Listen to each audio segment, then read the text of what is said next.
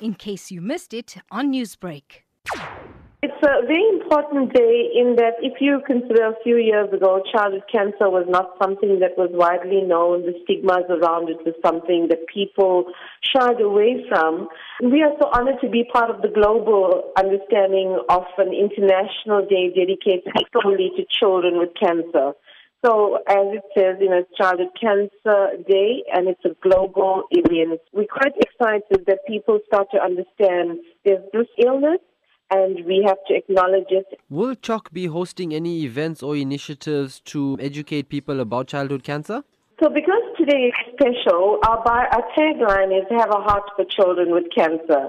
And we ask schools and companies and any organization and even individuals to buy our badges and to wear blue. That's for tomorrow. Today is the red, but tomorrow is blue, just to create awareness of childhood cancer. So we've got a lot of schools in KZN and throughout South Africa that have actually bought badges and chocolates which have sold out and little heart badges and got their schools, their learners to wear blue. What can you say in terms of the warning signs and early detection of cancer in a child compared to that of an adult?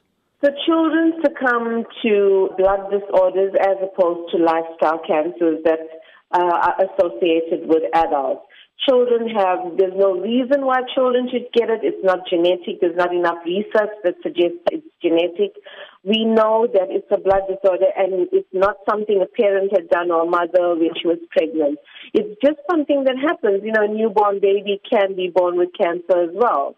So it's something that there's not enough research to suggest anything otherwise. With your years of experience, how would you describe the psyche and emotion that a child faces when diagnosed with cancer at such a young age and then having to go through the treatment process of it? Childhood cancer is such a strange reaction to it where children are concerned. The younger the child is, the more unaware the child is that he's actually got a life-threatening disorder.